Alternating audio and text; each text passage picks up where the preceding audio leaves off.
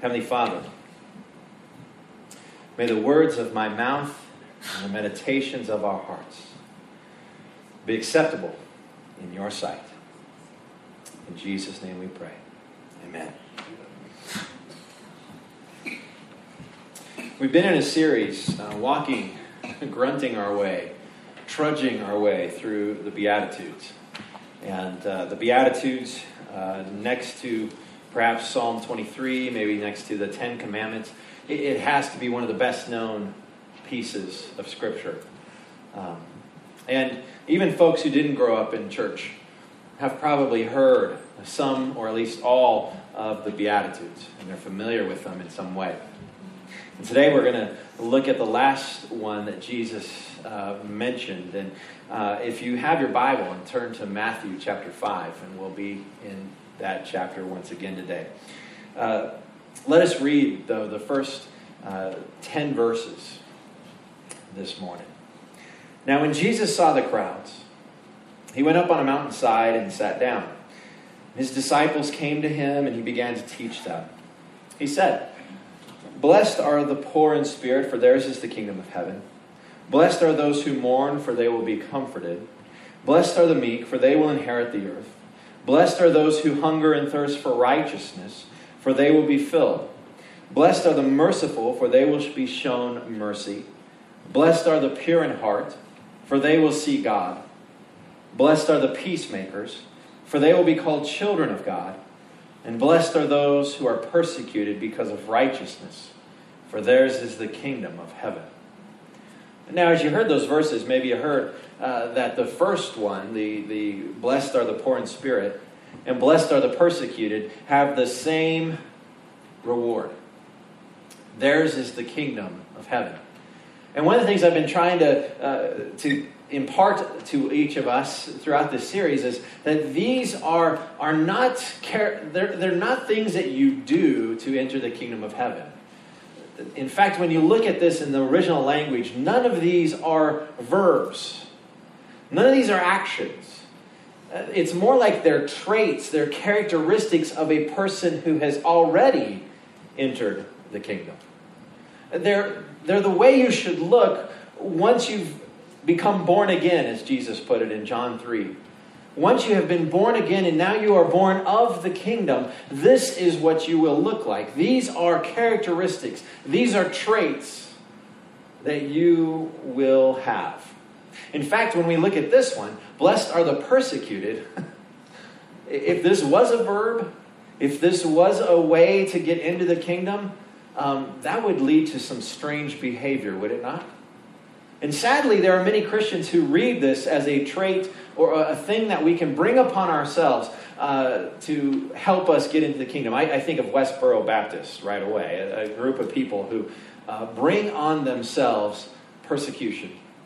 Not because they're righteous, as this passage says, but because they're jerks. Anybody familiar with Westboro Baptist? Okay, thank you. One person. Tim can here's the mic. And I think it's necessary for us to kind of look at this in the negative for a bit, as the English say. I've been reading a guy named D. Martin Lloyd-Jones, who is a great preacher in London. And he exposited this passage of Scripture. In fact, he just did the Sermon on the Mount. He did a book called The Studies in the Sermon on the Mount. I have the paperback version, and it's this thick.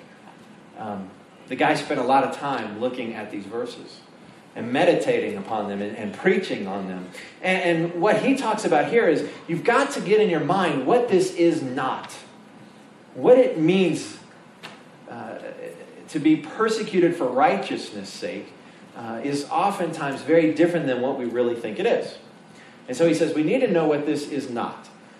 And so, for instance, this is not being persecuted because of your foolishness. This is not being persecuted because you're being foolish. You're acting in a self-righteous manner. You're acting in a way that is uppity. You're acting in a way that is objectionable or difficult. It is none of those things. Being persecuted, in the way I put it, being a jerk. Many people think that when we are being persecuted, we're being persecuted for righteousness, but we're not. We're being persecuted because we are behind the times, or we are backwards, or we are being difficult, or obstinate, or self-righteous. Remember that group of people that Jesus had the biggest difficulties with in the New Testament? The Pharisees. Do you remember what you're supposed to do every time you hear the word Pharisees? Da, da, da, da, right? Because they're like the bad guys.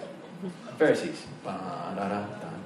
Now, those are the people that Jesus had the most difficulties with. They're actually the ones that brought about his death. They're actually the ones who persecuted him.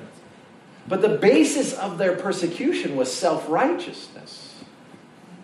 The reason Jesus bumped heads with them so much is not because they were righteous, but because they were self-righteous.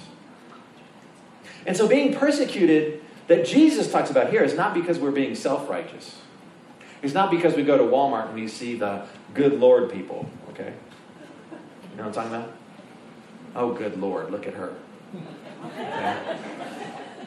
That's self-righteousness. In case you didn't know what self-righteousness looks like, whenever the idea of, oh, good Lord, look at them. When that crosses your mind, that's you being judgmental and being self-righteous. Have you noticed how easy that is? Anybody? Am I the only one?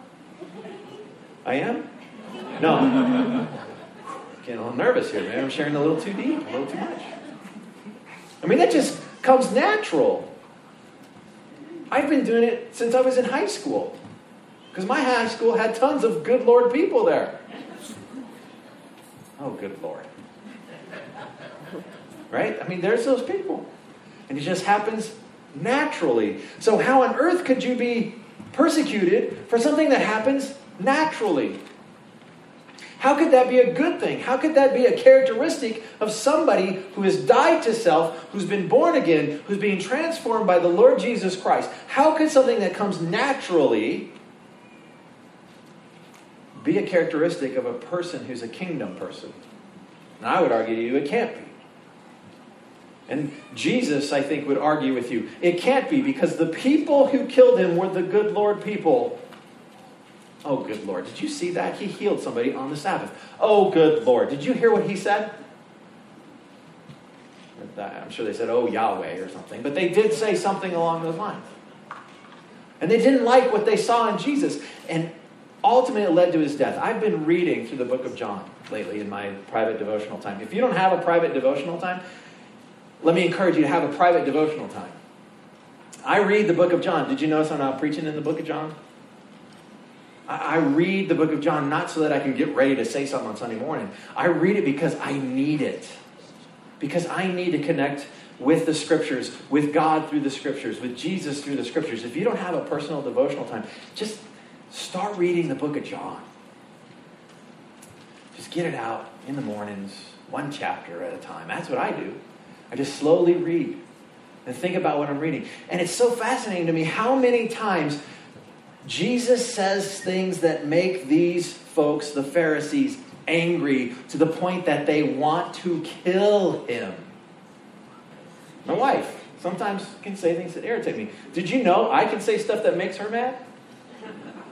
Yeah, it's true. It boggles my mind as well. Because I'm always right. I don't get it. My kids can say stuff that just... But I have yet to have anybody say something to me, because that's what they are upset about. Stuff that Jesus said. I have yet to have anybody ever say something to me that I said, they're going to die for that. That is... Do you see how radical that is, to want some blood, to want to kill somebody for something they said? Maybe you don't see how radical that is. Maybe that's an everyday occurrence for you. It's pretty radical.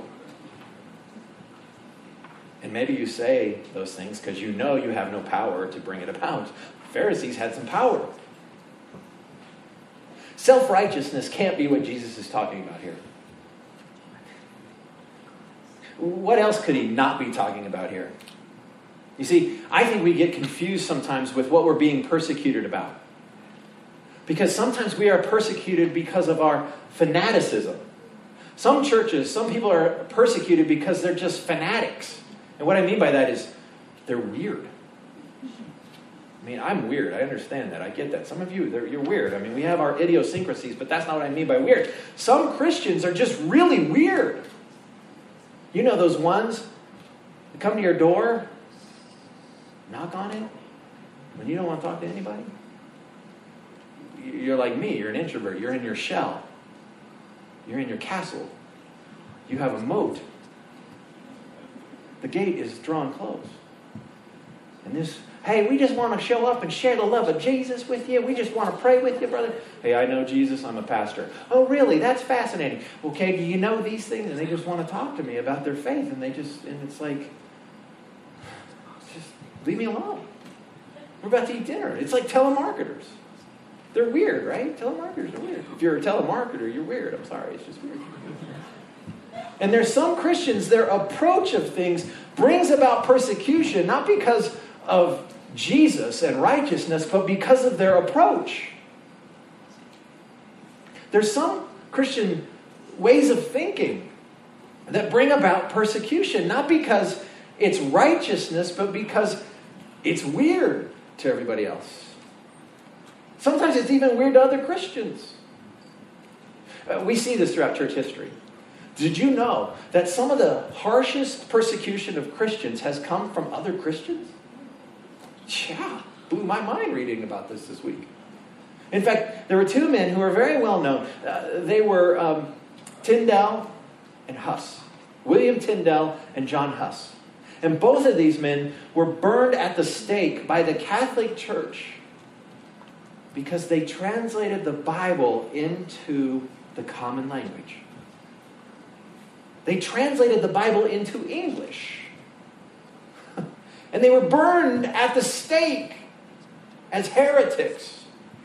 They were persecuted. Now, they were persecuted because of righteousness. They were persecuted by other Christians, or at least folks claiming to be Christians. And that is what persecution looks like. It's not because we do things in a weird way and we bring about the ire of those around us. It's not because of self-righteousness.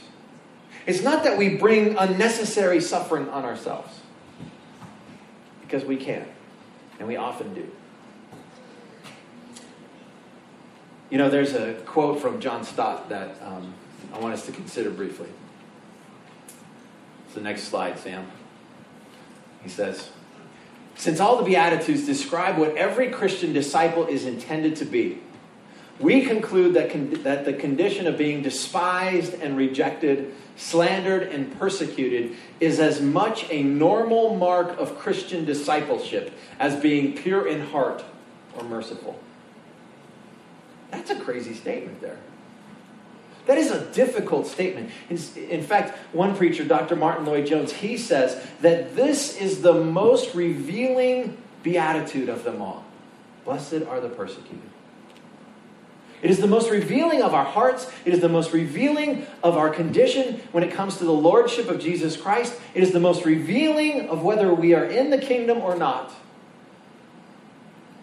It is the most revealing of them all.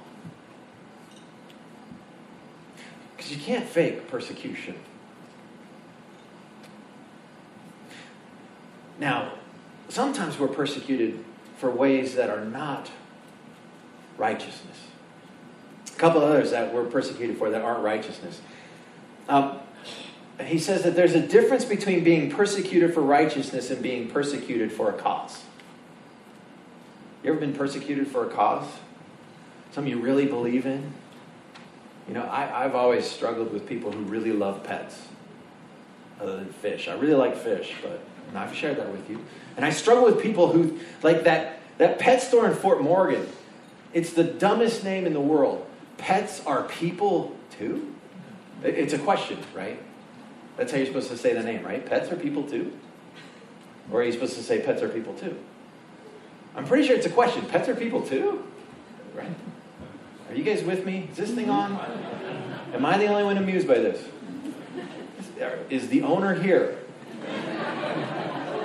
This would be an example of me being persecuted for being a jerk and being stupid, okay? But that's just pets aren't people. They're not. Last I checked. In fact, what Jesus says. They're not people. Now, that doesn't mean we should not love for and care for animals. That's not wrong. We are told that we are to exercise dominion over creation. We are told that we are supposed to be stewards, that we are supposed to take good care of every living creature in this world. And on those standards, I fall short. But I've always struggled with when people exalt pets to the realm of people. And that's a cause that I persecute people on sometimes. But they're not being persecuted for righteousness. They're being persecuted by me because I think that's a weird cause. Oakland Raider fans, that's a weird cause. And I persecute them. I make fun of them. I belittle them. I send them hate mail. I try to kick them out of the church. The elders haven't agreed with me on that completely. But I mean, there's some things that are just weird causes, and we persecute them for it. Did you know that when you wear a Broncos hat in San Diego, you get persecuted for your cause sometimes? I found that out. But that's not me being persecuted for righteousness. There are non-Christians who are Raider fans. Lots of them. That's a joke, by the way. Lots of non-Christians who are Raider fans. Right?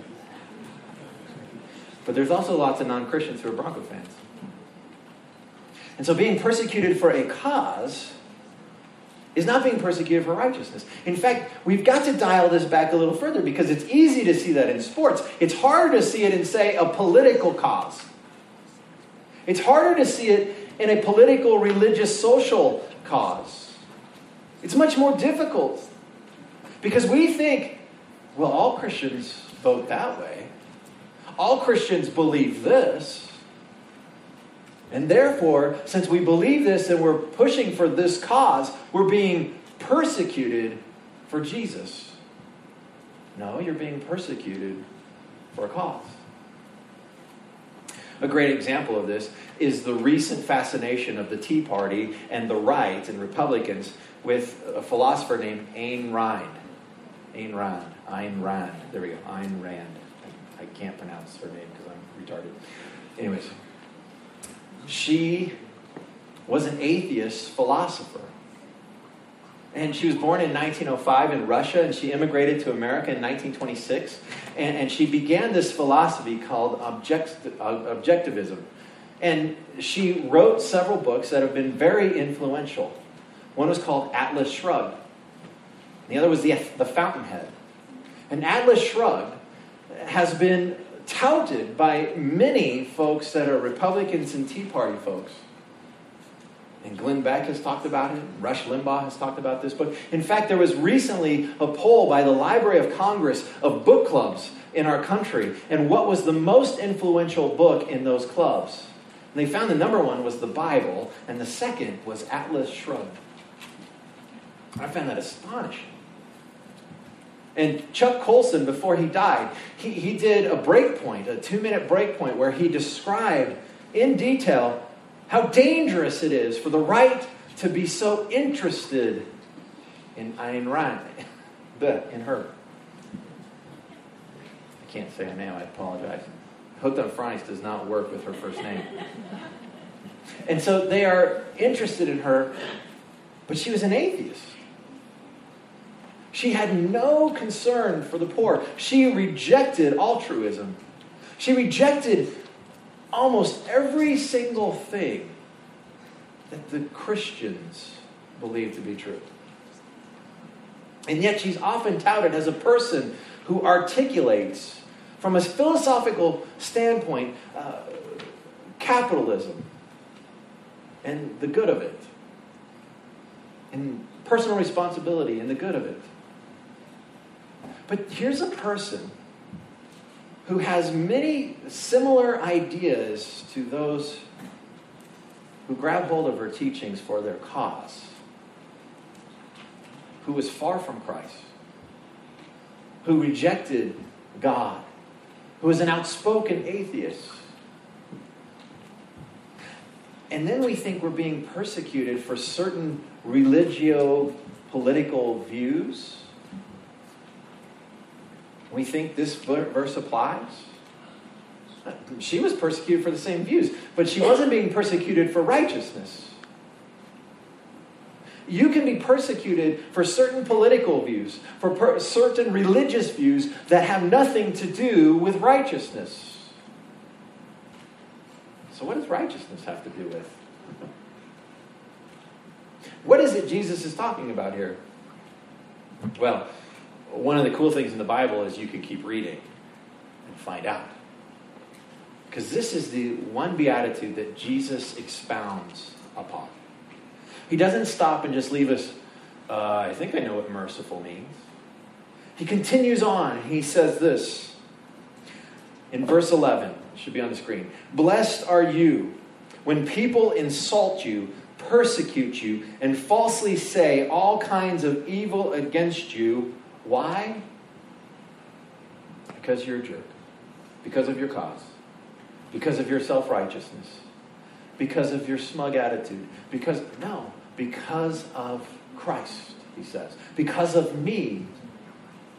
It's like he's changed the discussion. It was kind of in the third person general. Blessed are those who are persecuted. Third person. And now he's changed it to second person. Blessed are you. He's speaking to you, his disciples. He says, blessed are you when you are persecuted because of Jesus. You see, that is what it means to be persecuted because of righteousness. This is what they call in Hebrew a parallelism. Jesus is saying the same thing in different ways. He's repeating himself, just in case you missed it. Blessed are those who are persecuted for righteousness. And then he says, blessed are you when you're persecuted for me. He's linking righteousness and himself. Are you catching what he's doing? And so to be righteous means to be like Jesus. To be righteous is to be Christ-like. To be righteous is to live in this world and interact in this world the way Jesus would. That's why those wristbands are kind of helpful. What would Jesus do? Because that is the kind of persecution he's talking about. When you are persecuted because of Jesus, not because of a cause, not because of self-righteousness, not because of fanaticism, when you are being persecuted because of being a follower, a disciple, trying to be Christ-like, then you're blessed. Then this beatitude applies to you. Let's keep reading. Maybe he helps us understand this a little bit more. Rejoice. That's the first verb in this whole passage. Being poor in spirit is not a verb. Being merciful is not a verb. Being grieving is not a verb.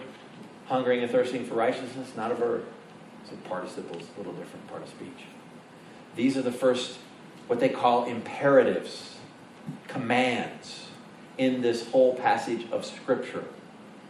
This is the first time Jesus commands us to do anything in this chapter. And it's linked to our response to persecution. Don't you wish, in your sinful, evil heart, you would have said, get even? The Old Testament, eye for an eye, tooth for tooth. Don't you wish he said, go after them to the full extent of the law? Don't you wish he said, stick up for yourself? Don't let them tread on you, walk on you, do these things to you. Don't you wish he said? In your heart of hearts. And even if you don't wish he said that, that's what you would have said. That's what I would have said. In fact, the reason you're being persecuted, if you follow the logic of the Beatitudes, the reason you and I are being persecuted is because we are trying to be peacemakers. We're trying to be merciful. We are these people who are hungering and thirsting for righteousness. This is why we are being persecuted, because we're being like Christ. And it's like Jesus is saying, when you find yourself being persecuted, your response needs to be like Christ, not like you. I don't like that. Because I'd much rather drag you to court, punch you in the nose, get even, take revenge, never speak to you when I see you, avoid you, wish bad things on you, right? All the creative ways that my heart can come up with. This was never one of those creative things that my heart would have ever come up with. I never would have, hey man, let's just rejoice. Huh? Rejoice?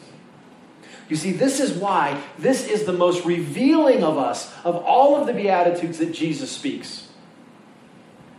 Because this demonstrates to us that we have to be born again. We have to be transformed. That these things cannot be true of us unless something deep down in our core, unless our heart has been ripped out and it's been replaced with a new heart. These characteristics are not true of us in our natural self. They are only true of us if we know Christ. And He is changing us. Because when people are persecuted, they don't rejoice. But He says, rejoice and be glad. I highlighted those in yellow because those are the imperatives. Those are the commands from this passage of Scripture. And whenever Jesus commands something, He said at the end of the book of Matthew, teach folks to obey everything I commanded them. Remember that? Maybe you don't. Maybe this is new territory. This is something Jesus commanded of us. That when we are persecuted, rejoice and be glad. Wow. That's so revealing of me. Rejoice and be glad. Why? Because great is your reward in heaven. For in the same way they persecuted the prophets who were before you. You, when you are persecuted for righteousness, are in good company, says Jesus. In fact, He uttered this before He died. And He knew the way He would die. And He knew why He would die. And He could have said, because you are in my wake. You're in my footsteps. You're following me. Because they hate me. They did this to me. They'll do it to you. In fact, I think if there is no persecution of the church, we should be utterly grateful, but insanely surprised.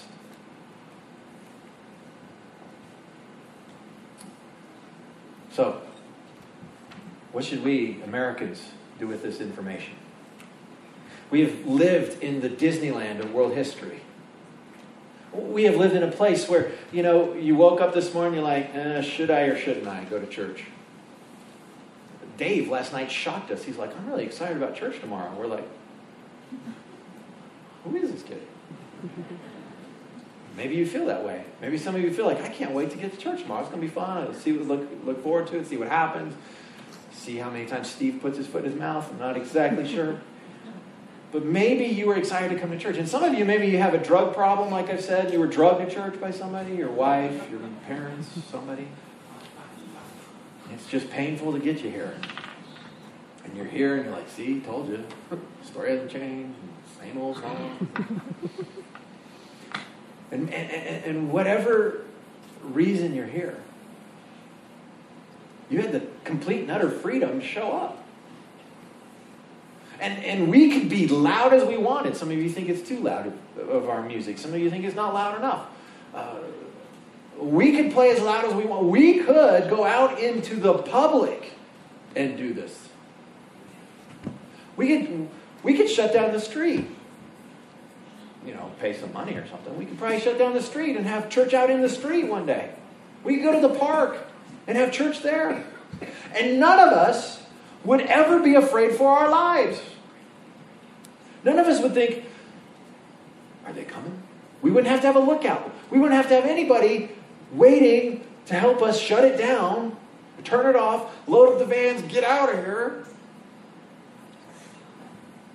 And it never crosses my mind that, oh gosh, we better get some armed guards at the doors because somebody might decide to come in here and get a little rowdy. Somebody might decide to hurt us.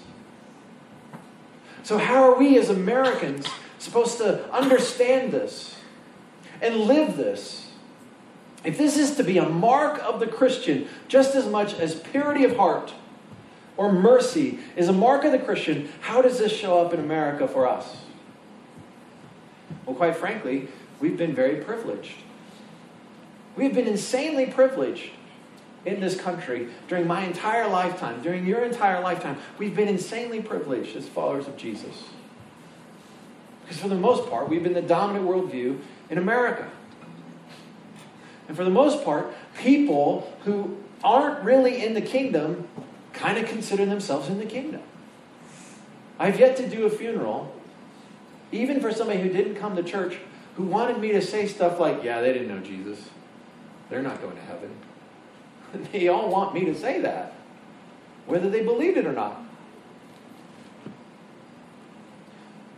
In fact, one pastor's poll that I just read this past week, this pastor asked a group of pastors, what's the number one thing, the number one challenge in churches today in America?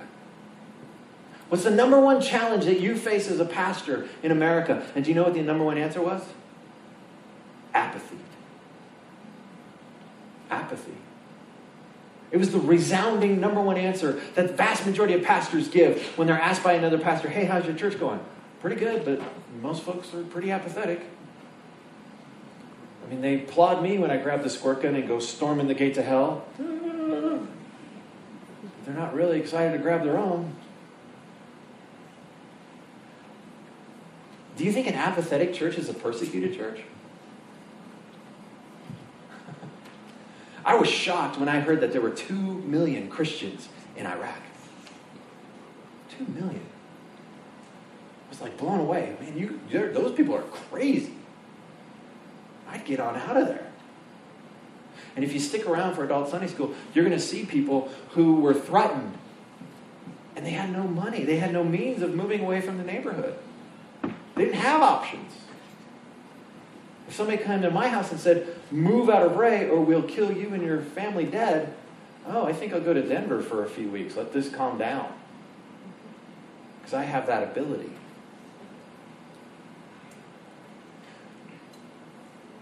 Or, I'll renounce this thing. I mean, I don't know why people get that all excited about these things.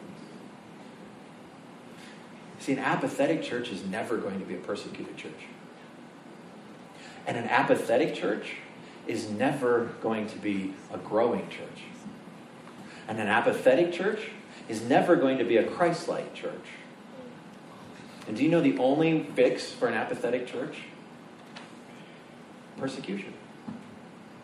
It's the only fix. It's the only fix. And so if persecution is knocking on the door of American churches, rejoice and be glad, because we're going to find out who is truly in the kingdom and who's just along for the ride.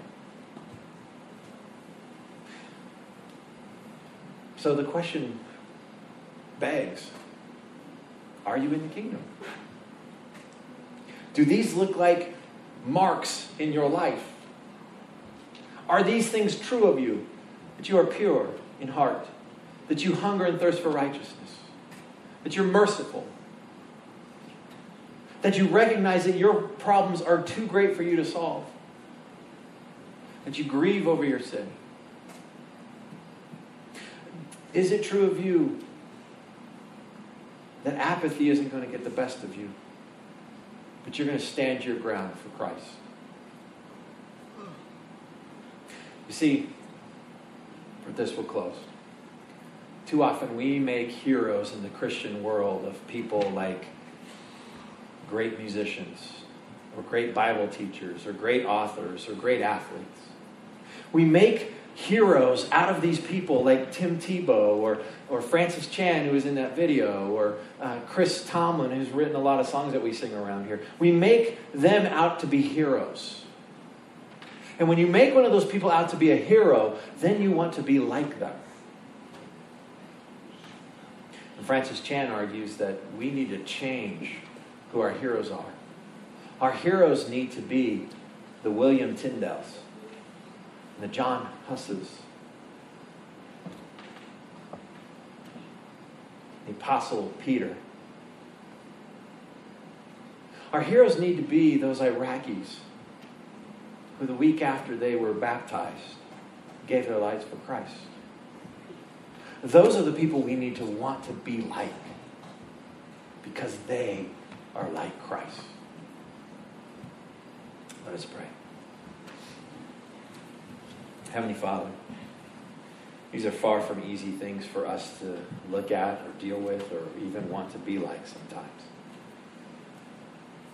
So I pray, Holy Spirit, that you would continue your transforming work in our hearts. And if we have never surrendered our lives to Christ, not to the point that we would ever literally lay it down, let alone figuratively let it down. And I pray, Holy Spirit, you would move in our hearts, and we would want to become subjects of the King. Lord, I do pray that as persecution might begin in our country, that it would be a tool you would use to correct and discipline us, and to grow us, to make us more like Christ. Lord, let us be humbled in that it's so true that where there has been persecution during our lifetime, the church has exploded in growth, and where there has been ease and comfort, the church has declined. Lord, let us not be apathetic. Let us be people who are passionate for Christ. Now may the Lord bless you and keep you. May the Lord make his face shine upon you and be gracious to you. May the Lord turn his face towards you and give you peace. May you passionately follow Jesus Christ. May we each count the cost, as Jesus said. Count the cost of what it means to be his follower, his disciple. Whatever that might be in the days and months and weeks ahead. Amen.